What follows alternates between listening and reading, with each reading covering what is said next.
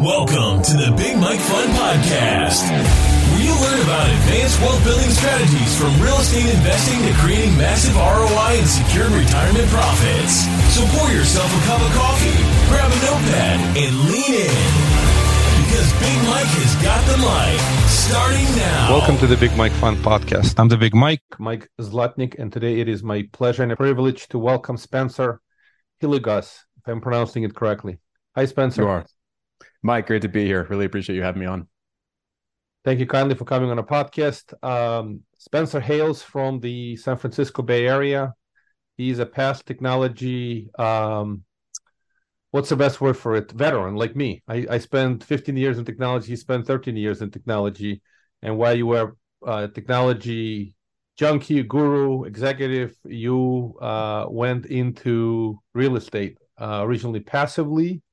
And then at some point you switched and became full-time real estate investor, syndicator, and so on. So tell folks a little bit about your family first. You have a lovely wife, a few wonderful kids. Tell about that, and then we'll jump into your journey in the real estate adventure. Yeah, happy to. Yeah, great common ground, Mike, in terms of the technology journey. I look back fondly at that. I know a lot of folks in the real estate and entrepreneurship world tend to talk about the W-2 in a kind of a derogatory way almost. And I look back actually very positively on that experience with the technology world, all the relationships, the people I met, the learnings, the frameworks, all those things. And they all feed into the journeys and the paths that we take, right? So these days, as you said, I sit in Silicon Valley, little cool island called Alameda, right across from San Francisco and Oakland. And I lead Madison Investing, which is a passive investor club. Years ago, I grew up in a real estate household. My dad was a broker. That's all that I knew. He of real estate, he had me work in open houses as a kid and teenager. So technically, I guess I've been in real estate since the age of 6. I don't think that counts for much educationally, of course. But now the quick anecdote I'll share, Mike, is that just this summer, we went and lived, my family, Jennifer, and our boys, we went and lived in a different country for about 2 months.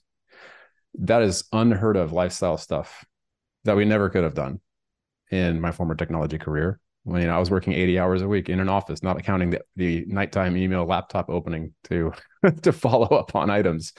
And so this whole new lifestyle is enabled by this wonderful thing of passive investing through one lens or another. And living in Portugal for a couple of months, showing our children a new way to live, expanding their worldview while working abroad. I guess the kids would call that the digital nomad lifestyle, right? These days, that is the culmination of all these wonderful, twists and turns in the journey. And so, yeah, we did in fact start as passive investors. We bought a local rental.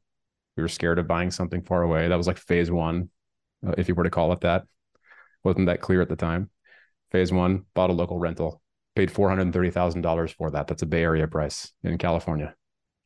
Cash flows, we still have it now. Cash flows $250 a month. That's not what you call a cash flow win. It's called tuition. I'm too familiar. I live in New York City. It's a very similar experience. The investments here don't really cash flow, so right. I certainly appreciate that.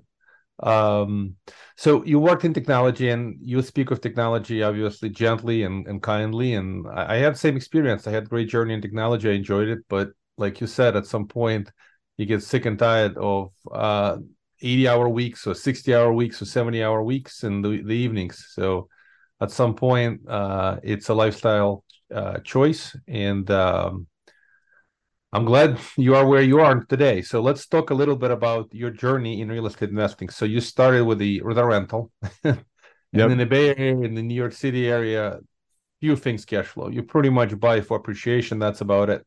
You're just paying down the mortgage, and you keep waiting for the values to keep pushing. To the tide that rises all boats. So that aside, how did you get into other passive investing? What do you do today? Just you got an investment club where you share your experience with folks, and then what kind of investments have you been writing your check into in the last few years? And and obviously we'll talk about the past, and then we'll switch and talk about the future. Yeah, happy to. Yeah, and so briefly, I mentioned phase 1 was buying that rental. I look back now, with clarity, right? We all have that hindsight 2020. At the time, entrepreneurship and investing is murky, right? You learn as you go, you learn as you experience, you learn by skinning your knees figuratively, you learn by talking to others who have gone through it already, and by reading in podcasts such as this, wonderful educational resources from experienced folks like yourself, Mike. But 3 phases in hindsight didn't feel that way at the time. Bought the rental, that was phase 1. We were too scared to buy, sight unseen. We then went through and did what I think a lot of folks do. I've talked to thousands of investors now, those that invest alongside us across the country. And this is a common experience, right? We said, let's go buy something that is relatable still, but far away, more affordable than like the New York market, the California market. So we built a little portfolio of up to 5 single family rentals. And those were all based out in Kansas City, Missouri. Those economics, quite a bit more favorable. Cash flow is definitely better. People know them as turnkeys, but people have been buying turnkeys for a long time, and I assume that's you buy 1,000 miles away, and there's a management company, and you keep running those. Okay, that's the phase 2. Continue. Yeah, $60K a pop on average, $250 a month cash flow sounds great, but then you also learn rentals are semi-passive at best. Full stop. And I'm always happy to talk to folks about that because they're like, well, rentals are passive. I'm like, well, I haven't found a fully hands-on passive property manager yet. So, we ended up selling those and we're happy with how that went. Ultimately, we started getting to phase 3, investing as LPs in multifamily deals and then self-storage. And this is when I was working full-time still, Mike. I was working inside the guts of actually, at the time, the biggest fix and flip lender for single-family homes in the country. I went in there because I was brought in to grow their origination groups. And I had never worked in a lender. I'm a financial tech guy. I'd grown big customer experience and sales groups and customer support, but I saw the economics on these fix and flip operations. I saw, wow, these players are doing really wonderful things, but I can't swing a hammer. I'm not handy. I rely on YouTube every day to fix stuff around my house. So, I saw the economics and I was like, there's something to learn here. So long story short, that brought me down the rabbit hole. I listened to, I think, over 400 podcasts, in a year, read over 24 books in 18 months. That's a lot for me, all related to finance, investing, real estate investing. And I just got it when it came to the larger assets, right? It was easier to wrap my head around with the economics. I knew how to read an Excel sheet, right? From being an operations leader. So that all clicked, and then started deploying capital into multifamily deals and eventually self-storage. Though those 2 asset classes now have been the core focus of our group. And what we do is in Madison Investing, we invest our own money personally in teams that we've gotten to know, and we vet them, I'll fly out, look at their assets. And that model has served us well. And our investors have built trust kind of the old school way, which is one person at a time, one relationship at a time. And that's continued to serve us well. And our investors just let us know that by coming back and investing alongside us in other deals. And so right now we've expanded beyond just those core asset classes, but I think those are still at the core investment thesis of what I believe in for so many wonderful reasons. But I digress. Yeah, I appreciate those great comments. So certainly concur with you with your conclusion at some point. It's funny how you said it, that these passive turnkeys are really never passive, and they're semi-passive. And some points you realize that there are tenants in toilets, and even though you're managing the manager, sometimes the managers mismanage the property, and you have to deal with those assets. And that's sometimes right. Tenants leave, and they leave, unfortunately, like pigs, and then you get a property to fix up. And it's all in you. So I've had that experience years ago too, and I certainly I can understand. And let's now dive into multifamily storage and other things you do. So these are fundamentally these are commercial asset classes. People talk about commercial, and they often group everything together. So commercial is a broad strategy, but multifamily and storage appear to be very predictable, steady Eddie type of investments, and they've been growing steadily over the years, although we've seen some volatility in pricing recently. So just curious, what's been your journey with the investments you made in the last few years? This is not to complain or not. Majority of folks who've invested and got floating rate debt, they are feeling the pain of high interest rates, especially any kind of value add projects. if you were fortunate enough to buy fixed rate investments, at least you got long-term debt, and it's got a few more years before it matures. The experience is feels a lot better. Just curious what you've seen, and what's your forward outlook. I'll just make this comment. On the fundamental supply demand side, I mean, real estate is all local, but there's been slowdown in the growth of supply because of the high interest rates.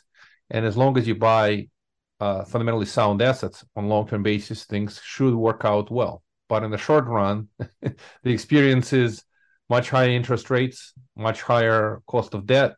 The cap rates expanded or expanding. It's unclear where things are going to go. So just what are your thoughts on that? Yeah, I mean, you hit so many of the key ones that folks should just keep in mind that I'm certainly watching like a hawk, as are you, Mike. I mean, in the current market context, I think knocking on every piece of wood that I have right here, we haven't experienced any issues across our whole portfolio for things such as capital calls. Interest rate caps are a beautiful thing if needed. But also, I think right now, looking across the market, the biggest opportunity in terms of acquisition right now is finding those opportunities on the buying side, right? As an investor going into a deal right now, there's even been ones this year going into it where we are pleased because we get a discount on buying an asset that it's a challenging situation for the seller. Of course, that's not to be celebrated, but at the same time on the buying side, man, it's a great investment opportunity for myself and for our group and for others that see, well, there are those sellers and those deals emerging where they're under true distress because of their debt situation. There was no interest rate cap in place. They had bridge debt in place. And as a result of that, could be sitting in a great market. And they are now positioned well for those of us on the buying side. There are a couple of markets that we fundamentally have believed in over the course of the last, 6-7 years now. And I'm grateful that we leaned into them. You and I think you mentioned we've always been a fan of, like the broader Dallas, Fort Worth MSA. You got challenges that have popped up, such as like higher insurance costs and those things. But frankly, that's a business-friendly climate. It's a business-friendly climate, strong fundamentals, depending on the niche and submarket you look into. And so those are places that I still see a very bright future. We've also been in places across the broader Sun Belt, all the way out to, Georgia, North Carolina, South Carolina. And there, yeah, you see some volatility depending on the market, a lot of supply. And you already know this, and your listeners are sophisticated, Mike, but there's a lot of buildings that came complete in some other markets. And in those markets, we're seeing some rent softening for sure.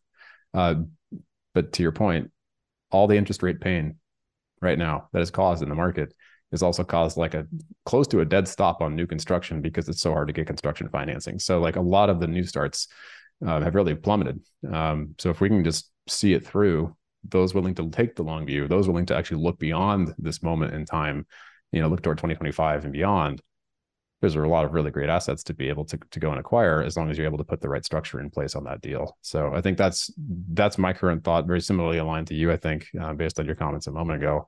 And that's what we see. I think a little less focused right now on, or I'll just say more vigilant in certain markets when it comes to, Florida markets in the Southeast, when it comes to unmitigated, climate, weather events, if the insurance structure isn't sound, because that stuff is definitely a moving target for sure. But we've leaned heavily into Dallas, Texas, and then all the way out to Georgia, North Carolina, South Carolina, some of the Rockies as well, but cautiously. I think in terms of Colorado, I used to live there for 10 years, so I'm always biased toward Colorado, but Sun Belt is where it's been at for us. Yeah, I appreciate that clarification. And I happen to agree on a long-term basis. The environment is certainly such that one of the questions actually came up, one of the strategic calls, what's going to happen in 5 years? The 5-year outlook is still pretty good and healthy, but you got to survive the short term. And you're right. You put it gently, but one person's problem and another person's opportunity, and that's the case. If you can pick up a quality asset from a distressed seller versus distressed asset from a distressed seller, yes, you could do well. But it's not that trivial. But the opportunities are coming up. But let me put it this way: I've seen this song before, and my observation is people are waiting for blood in the streets. The blood in the streets is not happening. So there are surgical precision deals showing up here and there from time to time. That was a great The way other to say big it. issue, it's way, way, way difficult to find financing and raise equity. I had a conversation with a fund manager yesterday or the day before yesterday who does self-storage. He's a specialist in self-storage, pretty successful operator. And we're chatting and said, "Hey, are you seeing great deals? Like, what do you need to make as an investor?" I said, "Well, if I'm going to write an equity check now, I want returns to us 20% plus at the very minimum. So deal level IRRs have to be in the mid to high 20s. Of course, most of the deals do have 4 or 5 year horizon. So you got to get to 2.5x equity multiple at least, right? And you're doing this with low leverage. It gets so hard. He said it's impossible, close to impossible. You need to buy very, very deep, but the cap rates are not. They haven't expanded in storage. So, as an example, asset class, getting these type of transactions is very, very difficult. It's just Yes. so it's kind of the conversation. And multifamily a little different because you had a lot more bridge debt floating in multifamily. So there are more opportunities that are pressured by variable rate debt. But it's interesting. So storage seems to be, if you find a great deal, I want to hear about it. On the other side, multifamily, it's quiet. It's been quiet too. So I concur with you that, and this is, I don't know if you're seeing this, but we are seeing quite a bit of opportunities to invest in mezzanine debt. I'm just curious if you, many deals that will provide greater level of return on a risk-adjusted basis than equity. So mezz debt, you can get 18% type of a return, maybe some current, some backhand. And in equity, getting 18-20% today is super hard unless you buy super deep. So in any of these markets, Dallas is a pretty well-developed market. Again, your experience is you're buying multifamily. You're not buying a single family from a seller who has no clue. So most of these assets go through some kind of marketing, even pocketing listings, but sellers are not complete idiots. Most of them are sufficiently sophisticated. So without broad distress, getting these type of deals in any reasonable volume is like, okay, it's everybody talks about it, but can't find. So again, the markets you talked about, what are you seeing today? What opportunities? How are you finding these great deals? And how many deals you've been able to do? We're recording this in late, middle of November 2023. Episode will come out probably, not too late from now. But what have you found this year? What have you done this year? Just curious. Yeah, and I agree with your commentary. I mean, especially on the self-storage side, that is such an interesting tale. Just as a brief aside on the storage front, I was attracted to it back in about 2018, 2019. That's when we started getting more focused on it as like a sister asset class in a way to how we wanted to go and deploy capital and help our investors look at the right stuff along with multifamily. In having self-storage peak in terms of appetite and competition, at least appetite within 2021, and looking at it now, really, really just fascinating because we've built our whole business in a way that it's really through the lens of the passive investor, because that's how I see things still. Like I'm an LP, right? And that said, I rely on taking our time over the course of months and years to get to know great sponsors that are out there looking for the deals, because I will fly out and look at assets, but I'm not the one making the offer on that property. They're the ones putting that sweat equity in to go compete, to penetrate the market, to build those broker relationships, to go down the Rolodex with them and make sure they get the first look at these very scarce deals that are sitting out there currently. And so thankfully we've put the legwork in and the groundwork in over the past years, so we've had the fortune to have great sponsors we already know send us occasional deals throughout the year, so we've done four multifamily deals to date this year, and we work with a couple of self-storage partners right now. And so I can't go further into detail without oversharing, but I'll just say that that's been, knocking on wood again, grateful to have the partners that are out there. So we were able to take a look at multiple deals coming from multiple partners who have fought and looked at hundreds to find that one and actually win. on some of those deals, you've got those, no new updates here for you, Mike, because you're already across all this stuff and you watch the market. But like a couple of them had assumable debt, right? That's really helpful on the multifamily stuff. On the storage side, folks getting creative because it's just too darn competitive to go find that asset that's like undervalued. You're not going to find like a deep discount. So who's doing well is the folks that can still do some kind of heavy value add or expansion to current facilities in markets they already know have the fundamentals. Even if they don't look as killer in year one, they have very strong pro forma within the next 2 to 3 plus. So it's those creative looks at the self-storage front, I think, from people who already have the track records, right? A lot of this is not the brand new players in storage, it's the folks that have been there for at least a few years. They've got the infrastructure.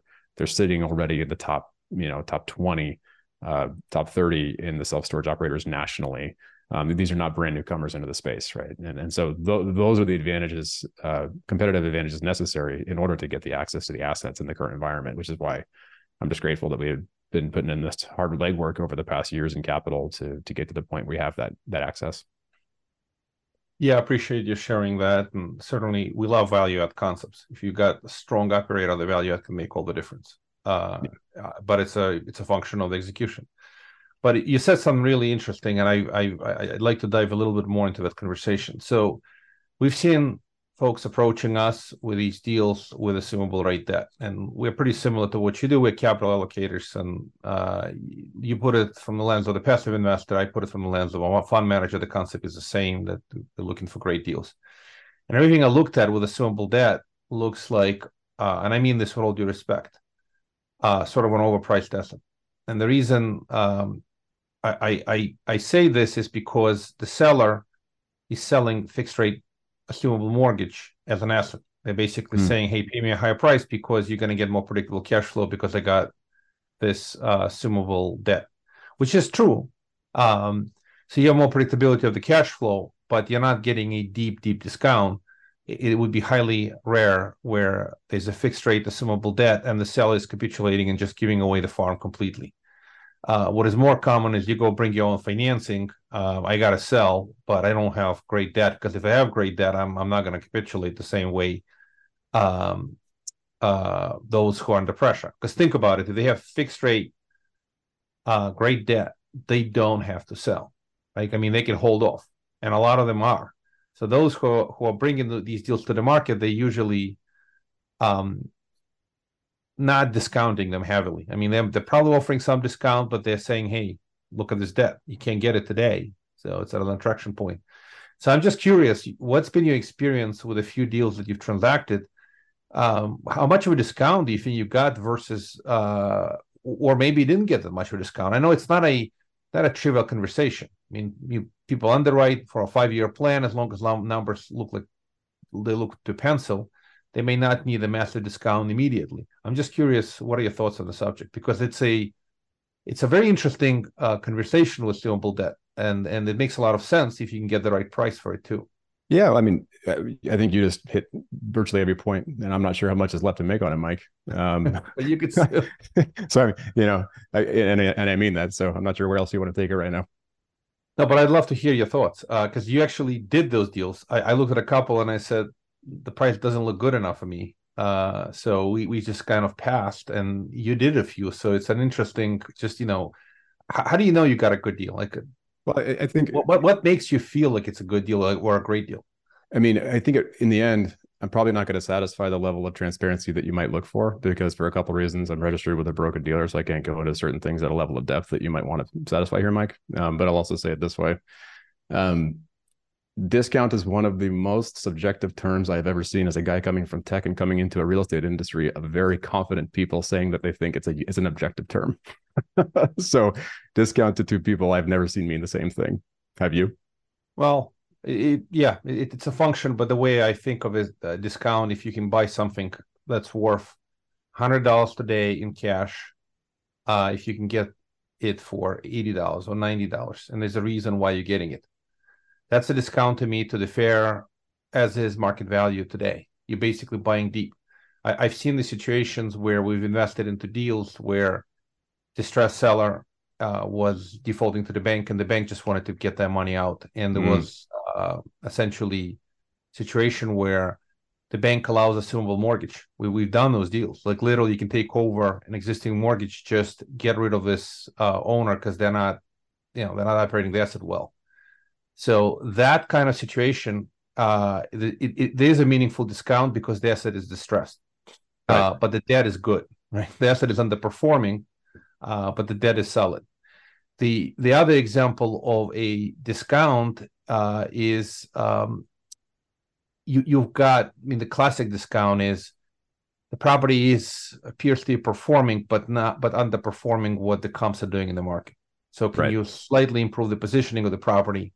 On top of that, can you do renovations and all that stuff, right? So almost value add is required. You don't have to buy at a ridiculous discount to the market, but at the same time, what is the market?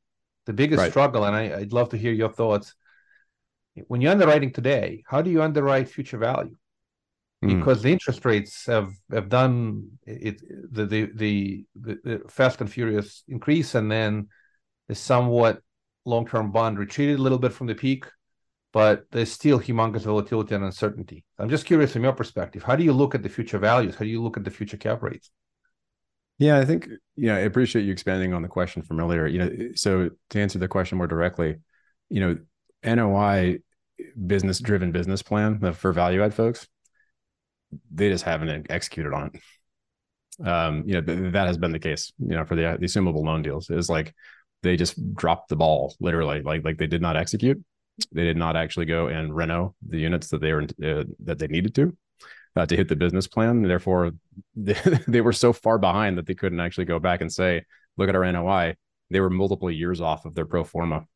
So even if the debt was good, no one else really saw the opportunity because they hadn't done it, and they became aware of that. So they had to sell. On the terms of future value, and sorry about the background noise, Mike, I wasn't expecting us to go past the hour. So I think our gardener's coming here. But right now, I think we're looking at some of the same fundamentals, that we have the last few years, but just through a more conservative lens. Like when it comes to rent increases on a value add deal, I think back to 2020, it's a helpful benchmark, right? Like I look at the COVID year, first half, second half of COVID, all these pro formas you'd look at across the market. The first half, you'd still be seeing those year one, 3% increase. More aggressive folks are putting like 5% year increases, further rent increases across the pro formas. Second half of 2020, two different tails. You would see zero, right? You would see zeros in there. You'd see like 0% rent growth assumed on a 5-year pro forma, year one, year two. Right now, future values are based upon the fact that if we're going into one of these deals, they're not able to go and move these rents for at least the first couple of years, right? And so that is the type of conservative that I think is more prudent at this point, because we have to be conservative in the way that we're looking at NOI could be pretty soft if you're basing that primarily on the rent increase lever. And so that would be like one key difference, I would say. It kind of reminds me a bit of the second half of 2020, comparing those from two pro formas in terms of future value. So those are some of the more conservative assumptions that I'm looking for on the underwrites. Yeah, I appreciate that. And we are past the time, so I'm not going to spend much longer going into great depth, but certainly sensitivity analysis on rent growth, on cap rates, on other variables make a big difference in the target returns. We're just playing around with one deal or pro forma underwriting, and you just move the cap rate 50 basis points up and down, and the results absolutely gigantic. It's almost counterintuitive. If you follow the traditional value investing with Benjamin Graham or Warren Buffett, Charlie Munger, and you read some of the stuff they've put together, they want margin of safety. They want to buy so deep that no matter what happens, they're going to make money. And a lot of the investments have just not done that. It's just been value add, build a plan, need to execute really well, need everything to go perfectly, then you get your target returns. When you get more than one variables going wrong, it gets so hard. Absolutely. So anyway, yeah, it's kind of like we're back to the little bit more conservative book today, and that's a good thing. Nonetheless, yeah, just it's always good in my view to go back and reread the basics. What is value investing, how it works, and apply it to real estate, self-storage, multifamily, whatever else. So appreciate you coming on a podcast. And how would folks reach out to you if they would like to learn more a little bit about what you do, etc.? Yeah, and appreciate you having me on, Mike. Our website is madisoninvesting.com, and folks can go there, find some education, or just reach out and set up a time with me to chat and soundboard.